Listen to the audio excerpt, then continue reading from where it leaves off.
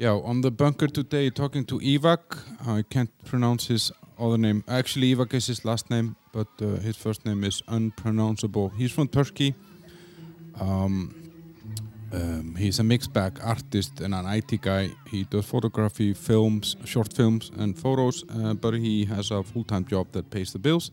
Yeah, and we had so much to talk about, me and Ivak, that I decided actually to split this up in two episodes. In the first one that you're listening to now, it's more about his life, the Ottoman Empire, and Atatürk, who was very much of a, how do you say, a game changer for the Turkish. He modernized the society and so on. And then, the second part, which is coming out after a few days, is about Turkey today, Erdogan, the controversial leader that they have, the Turkish stereotypes, Turkish people abroad, and about photography. Stay tuned. And about the sponsors, that is Alfred Jobs, alfred.cz, Alfred Jobs in the App Store, both on Google and iOS. And you can set up a job boards, so you see only the jobs that you're interested in. You can apply with one click and you're anonymous. And thousands of jobs all around the Czech Republic, Slovakia. And Alfred is also in Iceland, alfred.is, and in Malta, alfred.com.mt. And then there is the Old Bar on Cypher 21 in Žižkov in Prague. Amazing food, great oatmeal, skiers with different toppings, great atmosphere, amazing service, good coffee, great juices. What is there not great? Everything is great. And you guys gotta try it. You can order also online on Bolt and Wolt and get it delivered home, or take away from the place, or sit in. They don't have a lot of space, but still there are a few seats. But it's not a place where you go to sit for hours or something like that. It's a quick one. Enjoy, guys.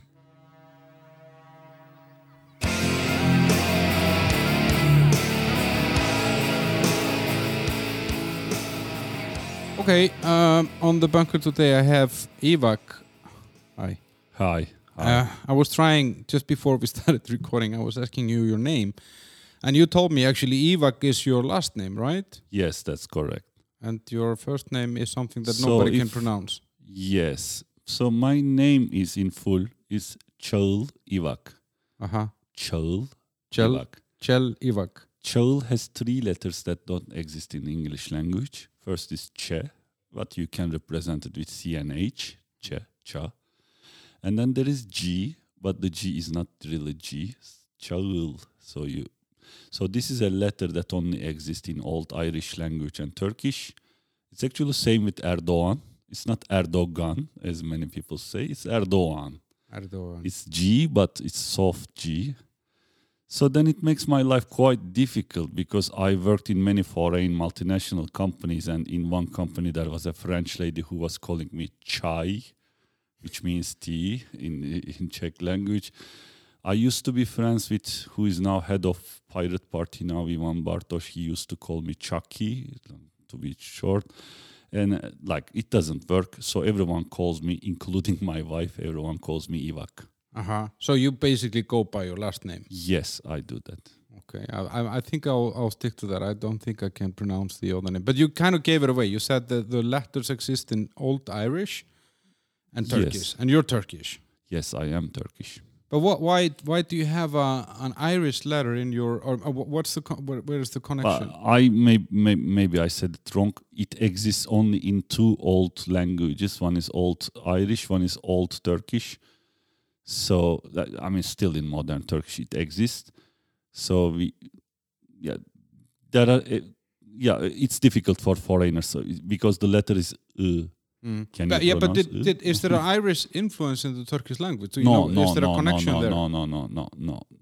Or wait a second. I don't know.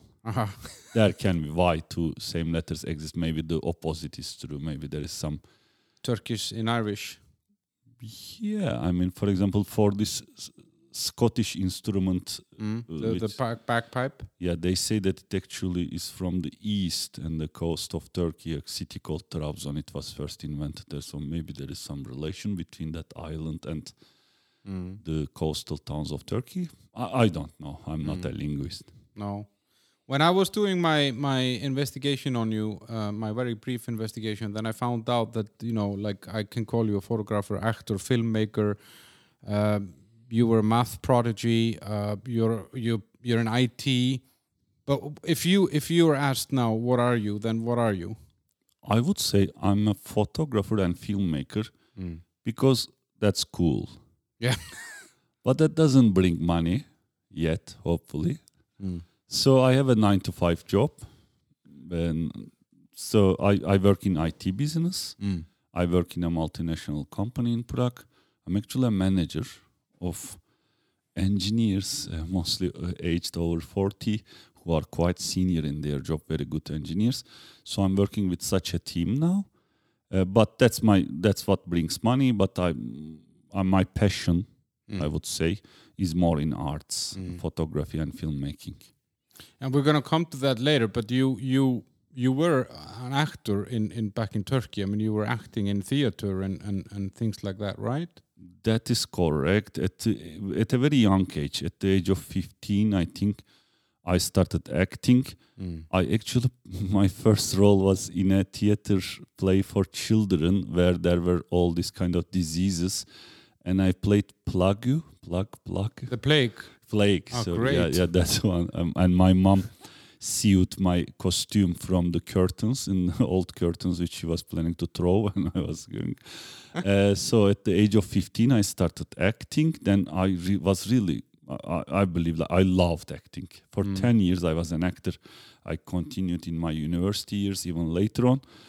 But then life threw me to Prague, and at the age of 26, I came here. There, I quit acting because in another country with a different language, I wasn't brave enough to act in a different language. Yeah, it's difficult, especially the Czech language is not the easiest language in the world to learn. Yes, but there are also native English-speaking theater groups in Prague. I know at least 3-4. But on the other hand, for me, acting in a non-native language, I didn't want to do that. So you're born in Turkey in a town called Bursa. Yes. Where is that? Bursa is next to the Marmara Sea, which many people don't know. They say, what sea is that? People know Black Sea. People know Mediterranean Sea. In between them, there is a small sea where a lot of things in Greek history and Greek mythology happened, let's say. So Bursa is on the coast of the Marmara Sea. It's actually the first capital of Ottoman Empire. And it is built next to a huge mountain, over 2,000 meters, like 2,000 meters. So, contrary to many people's opinion that Turkey is an eastern country with be very hot and everything, I actually grew up next to a mountain. But because it was the first capital of Ottoman Empire, there are graves of the guy who is Ottoman, who built the Ottoman Empire and named the empire after himself. I don't know why. So his grave is there. And it's quite a religious, conservative city on one hand. On the other hand, it's also a very industrial city. In the last 80 years, especially auto car industry came there. Renault has a factory. Fiat has a factory. These Italian, French companies. So there is a little bit diverse culture in the city. There are a lot of conservatives. For example, there was a big earthquake in Turkey in 1999. It was a big thing, like a lot of people died. Luckily, in my city, I was there when it happened.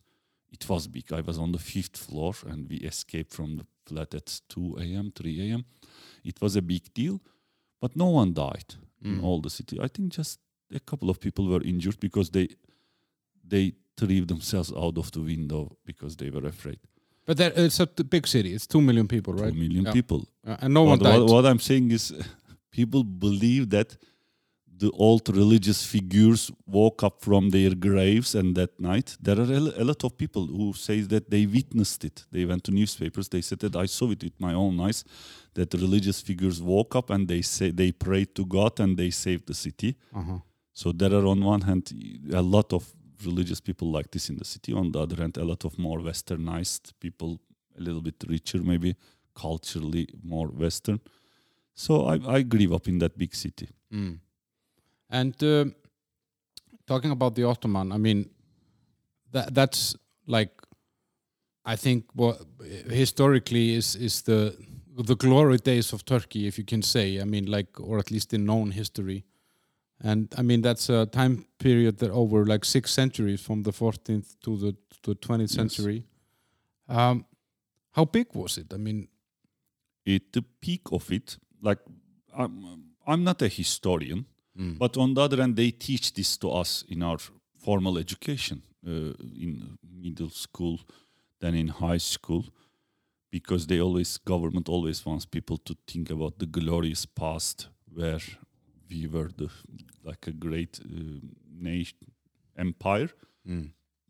At its peak, Ottoman Empire, we say that Mediterranean Sea was our lake.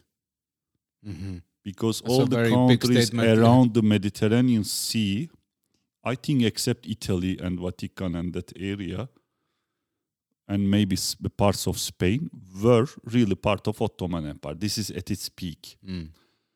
On the other hand, this is not very, very old history. Just go back, how many? 80 years, okay, 80, 90 years. So Jerusalem was a part of Ottoman Empire. Odessa in Ukraine was a part of Ottoman Empire. So these two cities were in the same country. The first president of Israel actually graduated from Istanbul University in Turkey. Because from Jerusalem, he went there for University Istanbul. And we are speaking about very, very early, like recent history.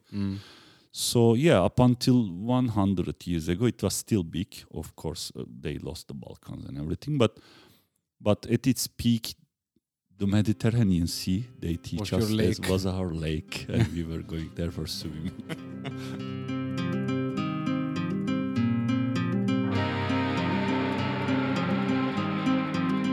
But why did it collapse? I mean, because as you said, I mean, stretched over huge areas, and it's always interesting. I personally think that now the Western Empire is collapsing. I mean, it's just happening as we live.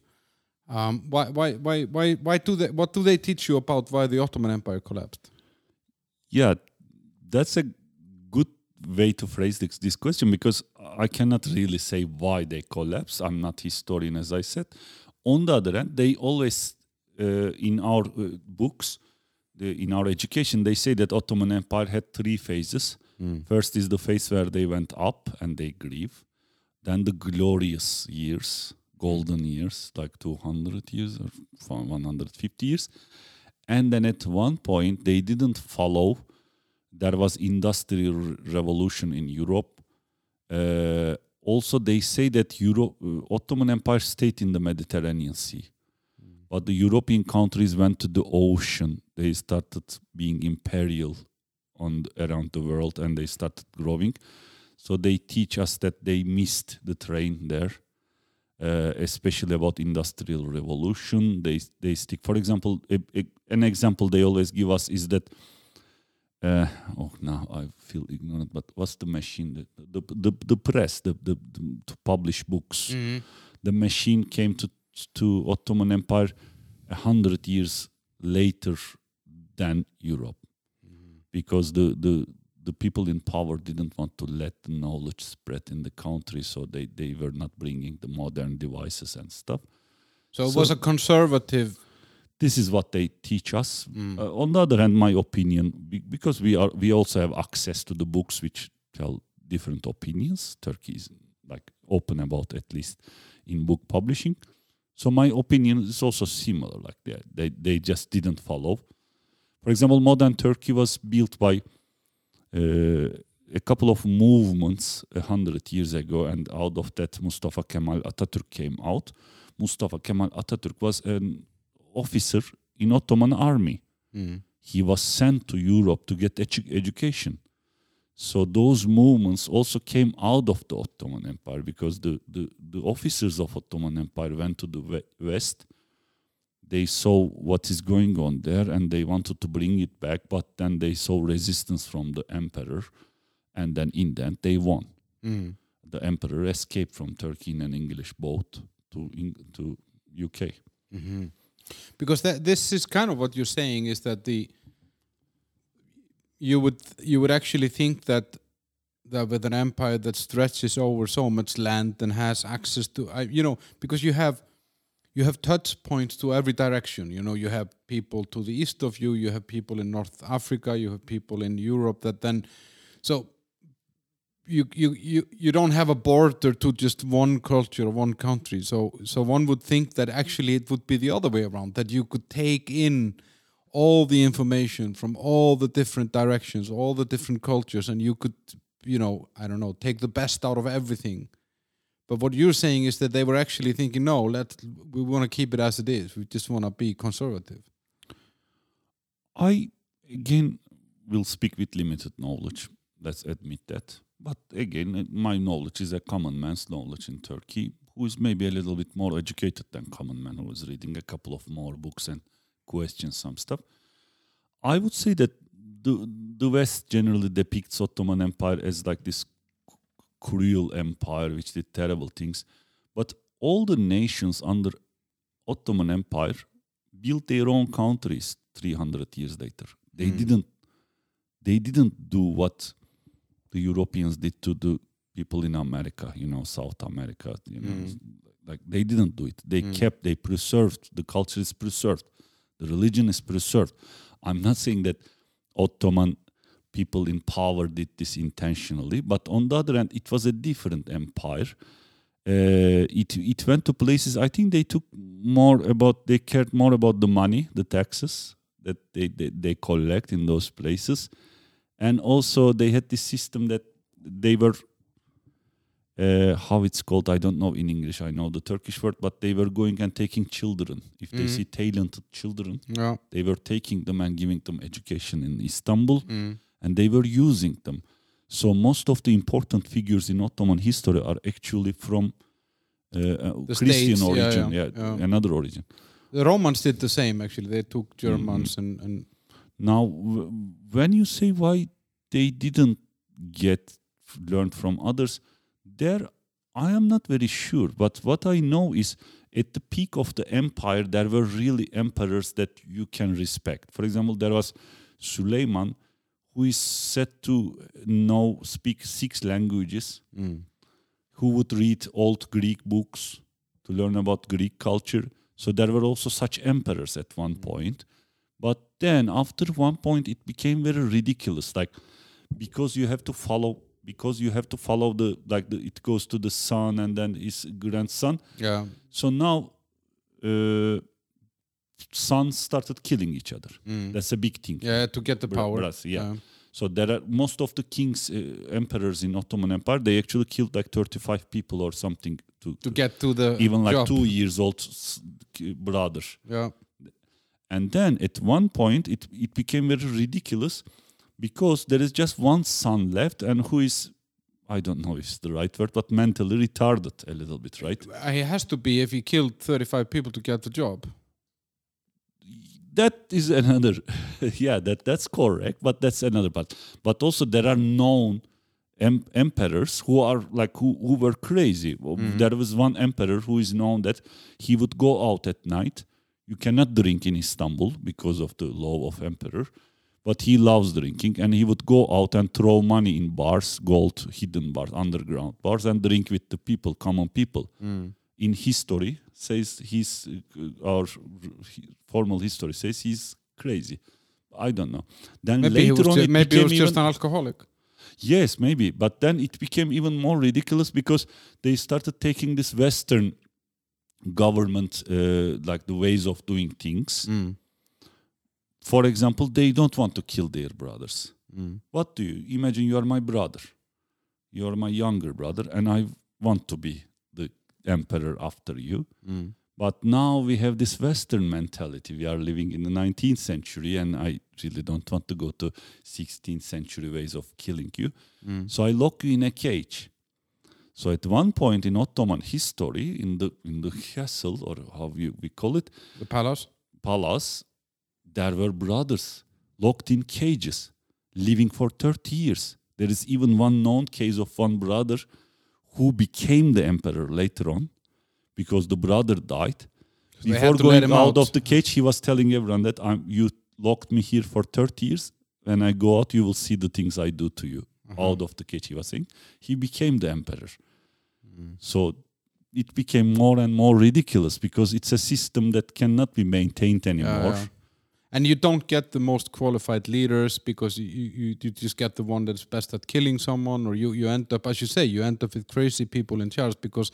Yes, correct. You have to follow the blood. So. But so there was Atatürk.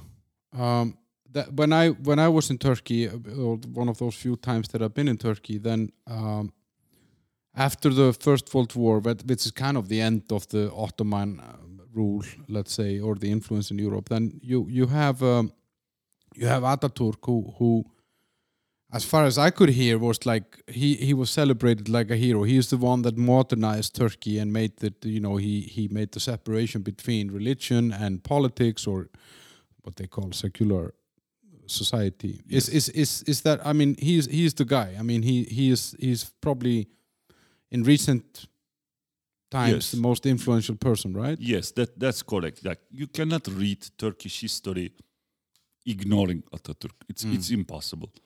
You can be against him, and there are many writers, thinkers, because he did what he wanted to do without getting opinion about other people. But there were people who were supporting it, and still in Turkey you can a little bit read Turkey. Like, there are actually many writers who say that in Turkey there are three vectors. One is more like following Atatürk, more Western-faced people. One is more conservatives, and the Kurdish people, the third vector, that's a little bit different.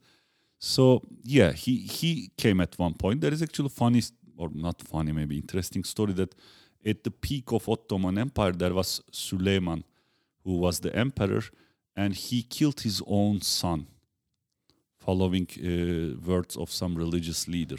And his son's name was Mustafa. So, but this son was loved by all of Istanbul society a lot, 300 years ago.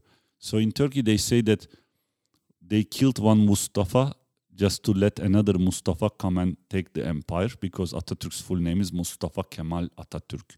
His original name is Mustafa.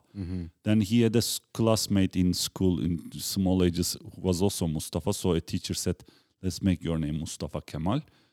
And then he changed the country. Near the times he would die, he became the head of the country. He found this surname to himself, Atatürk, which actually means like how would you translate that to English? Like the legacy, or like the godfather of... Yes, something like that. Ata is such a word in Turkish. So the godfather of Turkey. Yes, he named himself like that. Oh, that's very modest. I don't want to question that. On the other hand, he was a part of Ottoman Empire. He was actually an officer in Ottoman Empire. And he was quite affected by the West. He actually been to Karlovy Vary a couple of times for some natural waters, underground waters. There is actually a statue of him in front of a hotel that's just built for Turkish tourists. So they go there, Atatürk's statue is here just to attract Turkish tourists, because they say that Atatürk stayed here, which I don't believe. Anyway, he came, he won wars. He went through the First World War with Turkey, and he started building a more, I would say, more westernized, but also more democratic. Of course, it's not an empire anymore, a democratic republic. So, of course, he's an important figure, yes. But I guess because, and that's nothing new. I think that's always been the case with this region and this area, that to the east side you have more conservative, more religious people. And then to the west, you've always had, Constantinople was a mixed city. I mean, it was never. I don't know. You can never say that Turkey, or what is Turkey today, has been a uniform country somehow. It's correct, yes. So I guess when he is doing this, because he is clearly, Atatürk is looking more to the West. Yes, that's so correct. The East hated him. Well, I would say more religious people hated him because he directly did things that affect the religious people. He changed even the cloth laws. You cannot wear a fez. We call it fez, like this. They show in Midnight Express in other movies. That's not allowed in Turkey according to law. Like they put laws how people should dress. They changed the language from Arabic alphabet to Latin alphabet. They cancelled usage of certain words, like certain titles from old times. In army, you would call someone Pasha. Now you cannot legally, I'm not sure about legal, but you cannot call Pasha. You should call general in the army. So he wanted to build a more Western country. But on the other hand, they also did great things. They realized that the whole country is like, there was an emperor who doesn't know what's going on in small villages. So they started building schools in all of these villages to give education. They did some things that we can argue. For example, they took away national instruments from some of the villages, at least maybe not Atatürk himself, but some of the people who execute the law. They put pianos there to teach them Western style piano. So it's some people argue and use these facts against him. But on the other hand, for example, I can say very easily that I am a child production of that period. Otherwise, probably my grandfathers were some villagers who were living not from the emperor family, living in a small village in Turkey. Like they built this kind of way that people, they gave opportunity to the villages. They brought education. They modernized the country. Let's say like that. Yeah, exactly. I mean, and that's the feeling that I got when I was talking to people in Turkey. But he's a controversial figure. Now I can go into that because there are a lot of books. There are actually some books that you cannot publish in Turkey legally about him. For example, he had a wife, and one night when wife was leaving his flat, she committed suicide and she shot herself from the back of her head. Very How probable. Can someone shoot herself?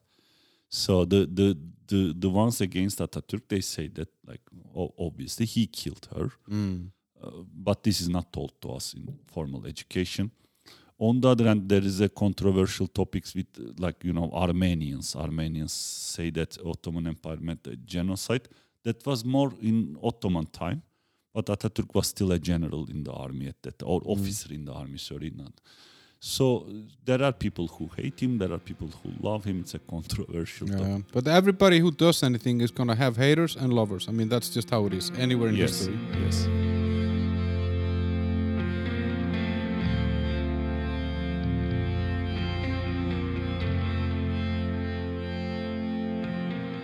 Going back to maybe a little bit yourself, what kind of, you're from Bursa, 2 million people, what kind of family are you from? I am from, for Czech Republic, quite a controversial thing maybe, but I'm from first of all, a socialist family. Both of my parents are teachers in the government. One of them, actually pretty much whole my family, my sister, my uncles, they are teachers. So my mom is originally, after the World War, people moved from other countries to the new Turkish Republic. So my mom's side, they moved from Greece to Turkey. They are from the West. Their mentality, everything is more Western. Although they live in a village, not in a city, so they're not city people. But my father is from the east of Turkey and from originally a Kurdish family. Like his mother is Kurdish, his father is Albanian. So there was a little bit clash in my family. My father was a little bit strong man figure because he was an Olympic athlete in Turkey. He has been to 5 different Olympic Games or 4 different Olympic Games. In what sport? What sport did he? Whatever strength sports you can imagine, like hammer throwing was his expertise, but then also javelin throwing and a disc throwing. He also done weightlifting at one point, but then he moved to throwing type of things. So he had records, local records inside the country. And at the age of 35, 36, he leaves professional sportman life. And he moves to Bursa, the city I was born, as a teacher or more a trainer in a club. And there he meets my young mom. My mom was 23 or something, so they had quite an age difference. So there they meet. But at that time, there was a big political conflict in Turkey.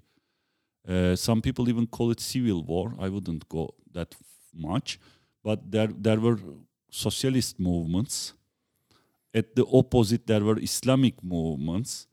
So they were in this situation, and my father says that they actually met in a socialist. 1st of May, they met in a demonstration, socialist demonstration. So they were socialists. And then I was born in other 1st of May. And then the next 1st of May, my sister was born. It's a very big day in the family, socialist. Yeah, I think my father calculated like even the minutes. So let's wait a little bit. How can you give birth the same day?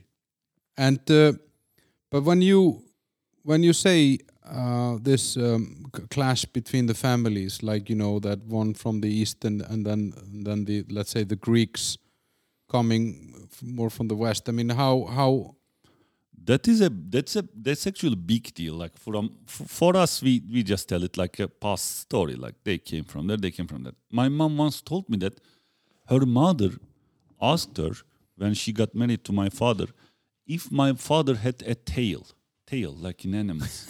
like the devil. Yeah, and then my mom said, "What are you saying?" And my grandmother said that, and she was a very nice woman. She said that we heard that Kurdish people have tails. So, and then my mom even got letters from her uncle, who was a teacher in a school, saying that these are from the East. We should not mix in our family with these people at the East. So, yeah, there was a huge clash. And my mom says that at the beginning, she was in love, but in a couple of years, it was also obvious for her. This clash was obvious for her because my father was conservative. Even like, you should wear this, you should not wear this at that level. On the other hand, he wasn't a believer. When I say conservative, many Western people think that it means like in an Islamic country, that means someone religious. No, not like that. He was a left-wing guy who doesn't believe in God. But in terms of cultural life, he's conservative. He believes that women should wear a little bit longer clothes. They shouldn't show their legs and like stuff like that. They shouldn't speak to other men, stuff like that. But I think with that, I guess like for me, it's such an obvious thing that you learn what your family did and your grandparents and your great grandparents. I mean, if you come from a culture where all your life you learned certain things, or you witnessed certain things, you are going to bring them with you somehow, and it takes a lot of effort to leave them behind somehow. That's very wise of you, and yeah, that's correct. Like, I'm now presenting these things as funny stories, but they come with you because you grow up with those parents, right? So in childhood, these are injected into your brain. Yeah. But then as you grow up, you also start seeing things from a different perspective. Now, in a very simple thing, you look at father like this. But as you grow up, you learn his story. By the way, my father died when I was very young. Like I was 14 years old, he died. But later on, I started learning that at a very young age, like let me tell it like this. After the First World War, an Albanian engineer comes to Turkey to build railroads for the country. And when he goes to the east, he falls in love with a Kurdish lady in a village. So they make sex, and then they have 3 children. And then this Albanian engineer takes her back to the west of Turkey, in a coastal town called Smyrna, in the west. And they grow up in a villa with like people working in the villa. But then this guy brings another lady to the house, another woman. So my grandmother cannot accept this. So she says that fuck you and I'm going back to my village. And she takes 3 children, goes back to the village. But when she's back in the village now, she has all these luxurious clothes from fox leather or whatever it is, I don't know.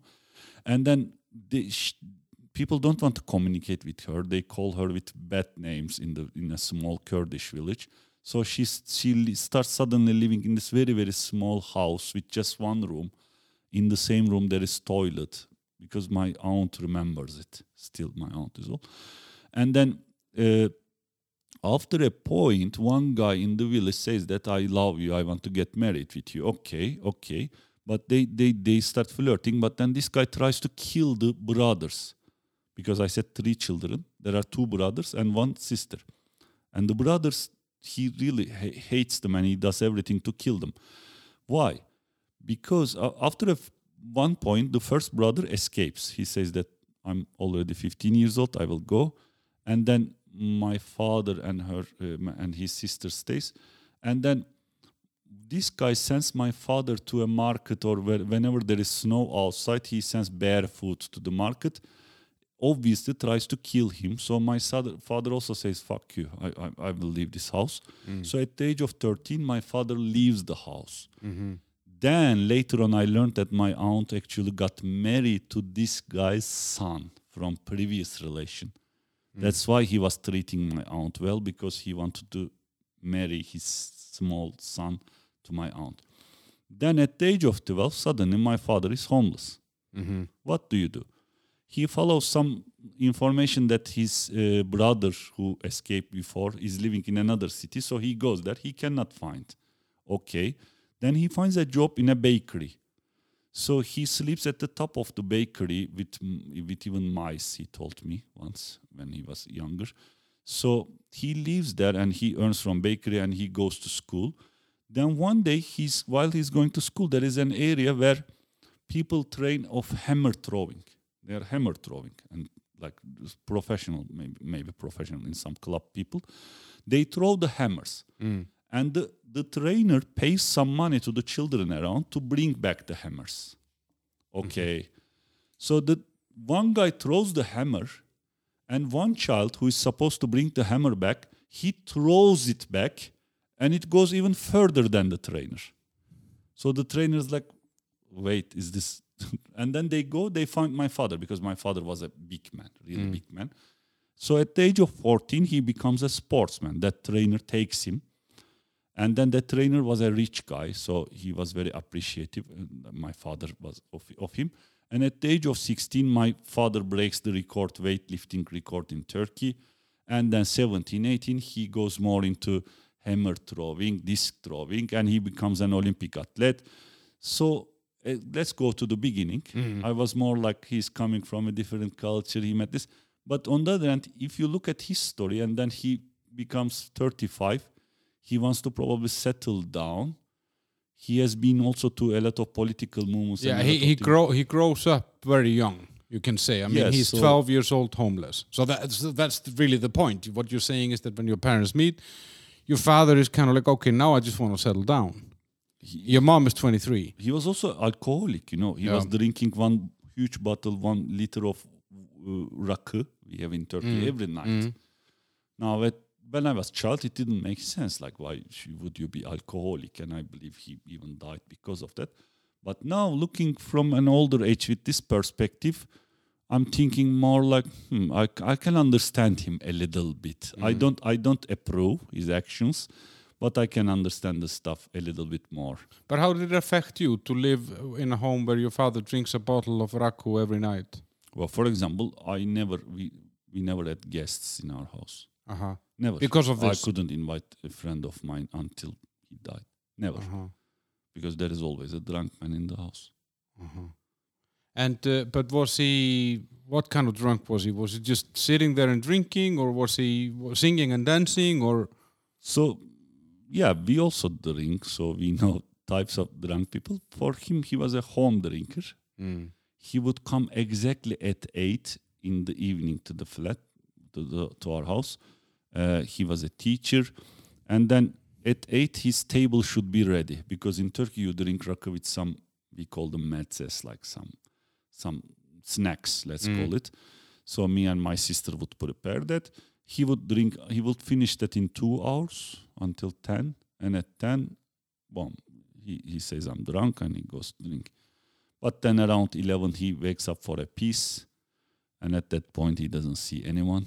Like his eyes don't see people. So you can see a naked man going around in the house. But he was he was not violent or anything like this. I mean, he No, he told me that he was violent in his young ages. He even worked as a bodyguard. People even asked him to join the mafia because he was a sportman.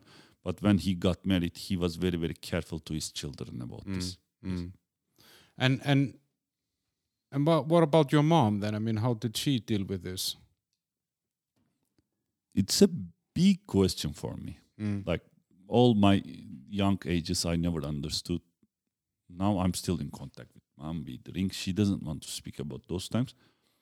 But probably I'm also not a woman. I cannot exactly understand. But probably it was a two-sided story for her. On one hand, she loves.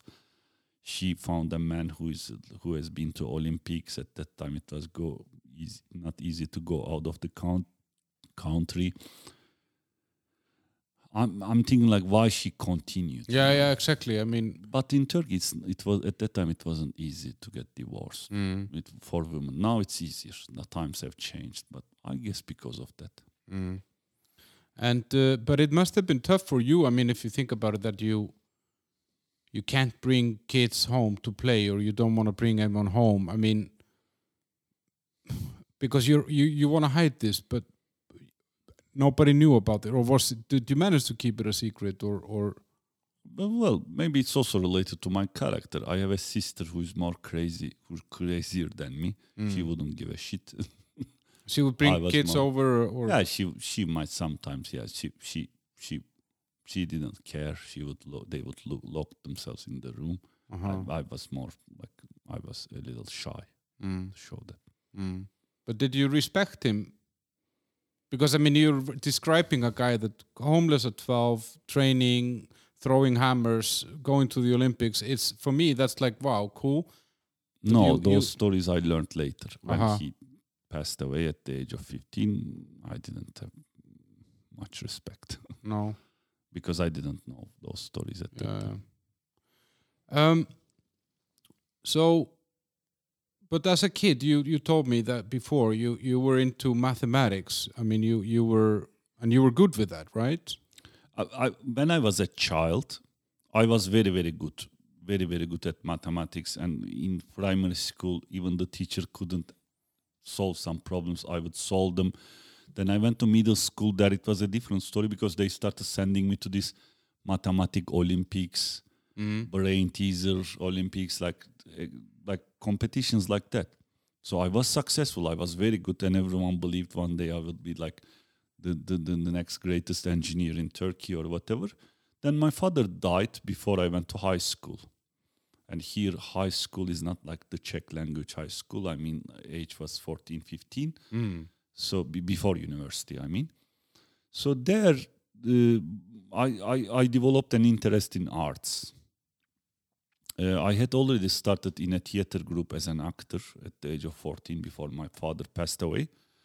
So at the age of 15, I had this double life that in school I'm kind of successful in courses, but my heart is more in, my passion is acting at that time. So in time it grew. When I was 17, I already wanted to go to conservatory to start to study acting. But my mother told me, like, we are not living in USA or Western Europe. We are in Turkey. That if you become an actor, you will never have a great life. So you should continue, and you are a talented person in mathematics, and you can. In Turkey, there is one central exam to go to university. So I was making great degrees, like when I entered some preparation exams. So I entered that exam from 1.5 million people. I was in the first 300. So I can go to anywhere I want.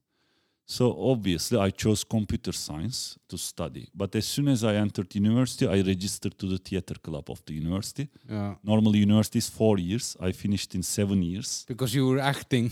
Not only acting, I was involved in many other things. For example, after in university, I also started getting involved in politics. I joined some political groups. Then later on, I started translating books from English to Turkish, especially in politics. Noam Chomsky books. I got very interested in the American Beat generation, hippies. So there was one writer, Richard Brautigan, and I translated one of his books to Turkey. So I was very, very active in many things. And I can tell you that maybe for 4 years or something, I didn't even drink, go to bars, like very actively producing, but no relation with university. And at the end of 7 years, I finished computer science. That kind of defines my life. That's why I still have this dual life. On one hand, I work in a company, I bring money, but on the other hand, my passion is in arts.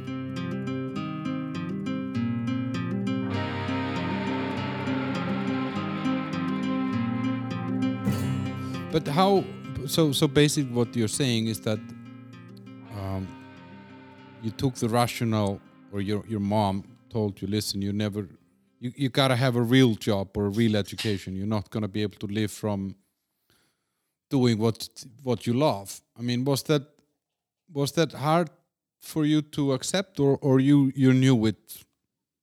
No, that wasn't hard for me to accept, because this university which I was accepted, it was built by the Americans in Turkey. I already knew that they had a very good theater club, independent. This university had a campus, and like students were mostly independent. So I was excited to enter that university. I went there, and then that after I'm happy with that decision, to be honest. Like there I could fulfill Both. On the other hand, you may argue the opposite. If I chose one of them and concentrated on one of them, I might have been more successful on something. But I think, like, it's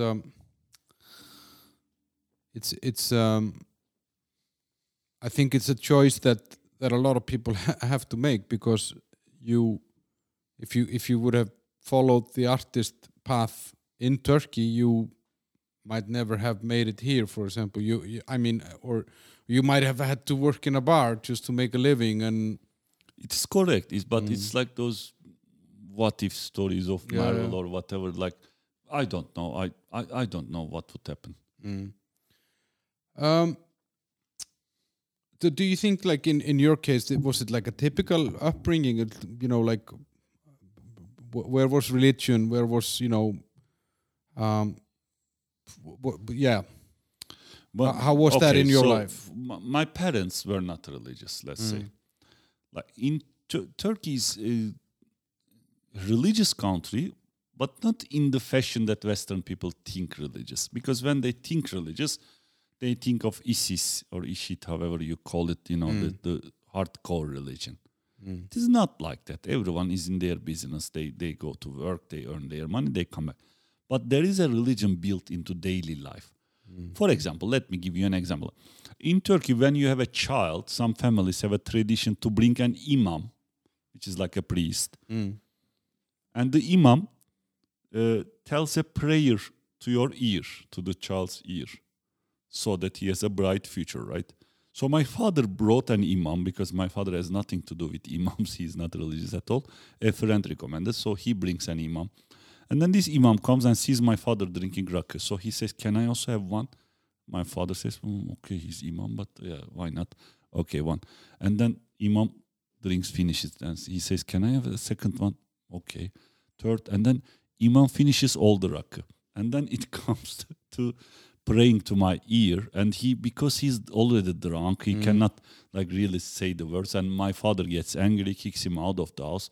So you have this Eastern culture, religious culture, but it's also mixed with these realities of life, like So I was never religious.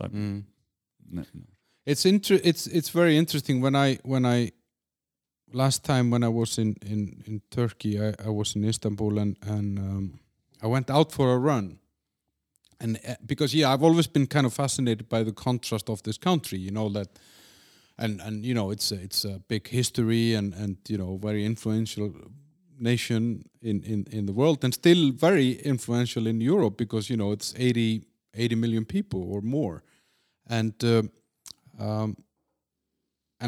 when I was out running I went out running in Istanbul, then I ran past these billboards that had women in bikinis, and at the same time I was reading in the news from my home country in Iceland where the feminists were complaining that women were being objectified and shouldn't be in bikinis.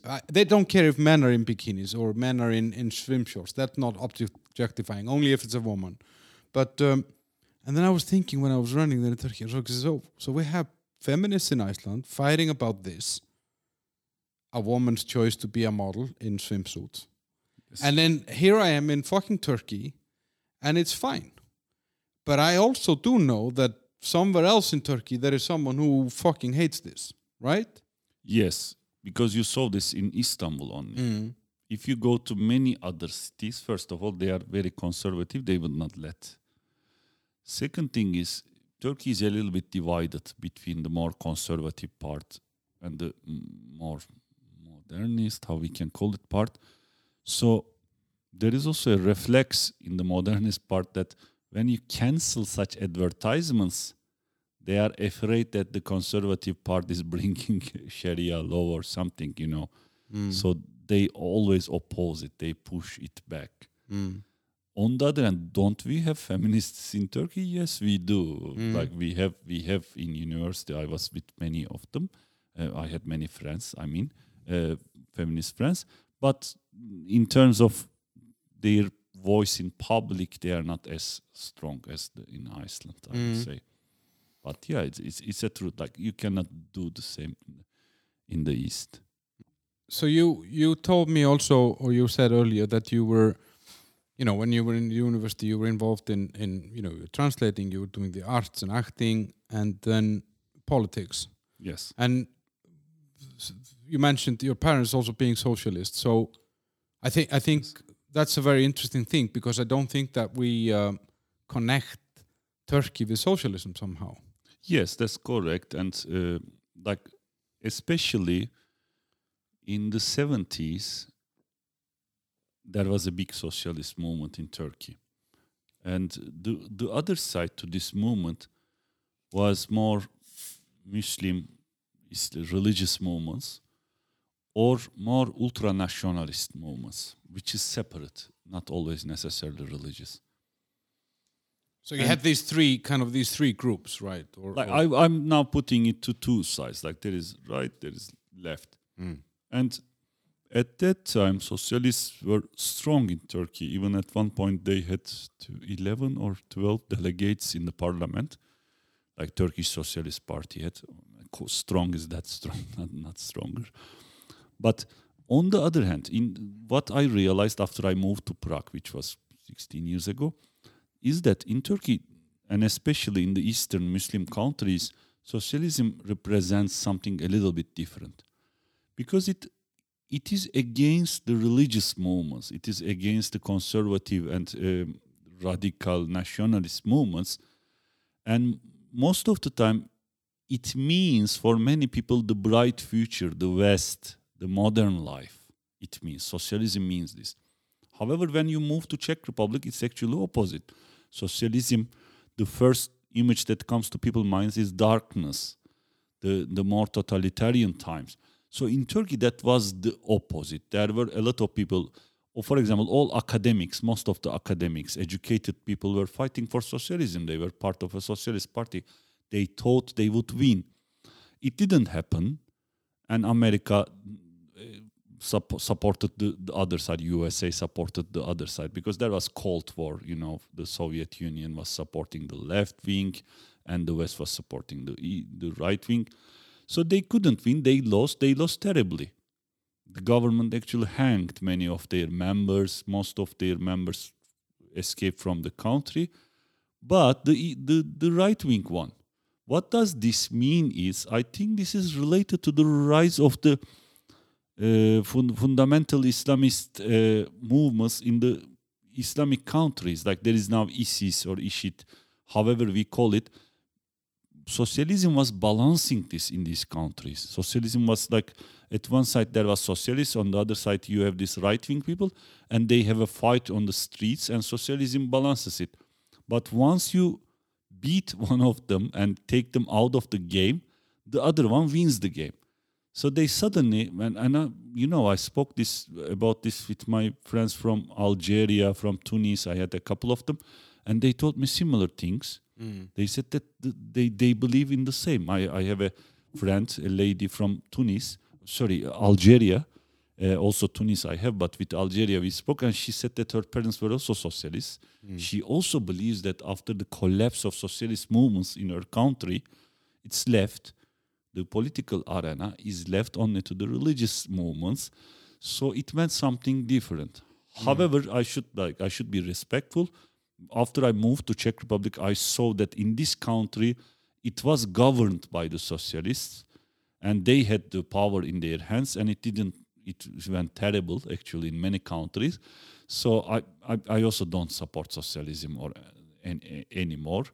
But I also see some difference there, what socialism means in these two countries. Yeah, it's an interesting thing actually, because while socialism, or as communism, let's call it that. I mean, that's because I think there are many levels of socialism. I mean, yes, you can have a social democrat that's kind of closer to the middle and so on. But it's very interesting if you look at these countries where communism was, then let's say the strictest form of socialism, if you can say it like that, then religion was very kind of low on the priority, and actually was never in bed with the government somehow, and in some countries it was really pushed to the edges. Yes. And so when you say this, I can see the logic in this, that in some way socialism balances out against religion, that then makes, okay, if socialism disappears, then religion has more of a power, and that can open the doors for more extremists. Yes, and also it somehow coincides, maybe not exactly coincides, but 40 years later, but 100 years ago was the time when the empires went down, like things started changing, the nations rose up. And at that time, if you look around the world, you will always see that some type of a leader coming to the top. Be it fascism, Mussolini, Hitler, be it socialism, Stalin, be it none of them, Mustafa Kemal Atatürk in Turkey, because they were building something new. They wanted to build something new. So they went that direction. But in Turkey, especially when they wanted to build the new country, they wanted to build it by like pushing back a little bit religion. So there was that. But in Turkey, the story is a little bit different. Now from here, maybe we can go to a little bit modern politics, Erdogan. For example, in Turkey, they built the country, Mustafa Kemal Atatürk, his friends, that movement, they pushed back religion.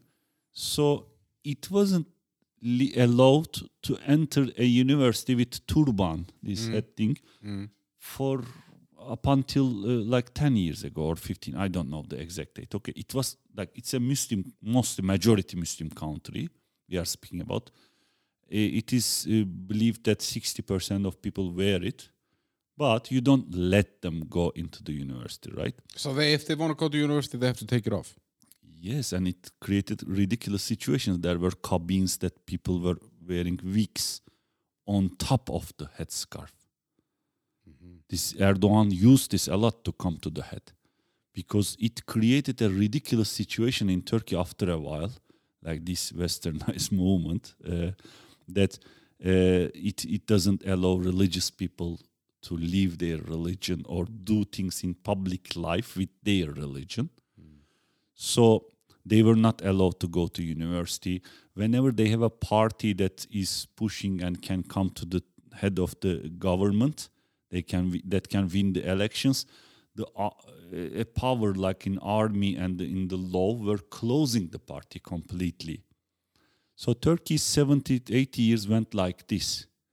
And once in every 10 years, there was a coup in Turkey. Army was seeing that, it goes in a direction that I don't want, let me handle this. So they go and handle. So Erdogan came in these conditions. Erdogan came like a savior. Really, he was. And when did he come? He's like 15 years ago or something? I think he came like 21. Like first appearance was like 30 years ago. He became governor of Istanbul.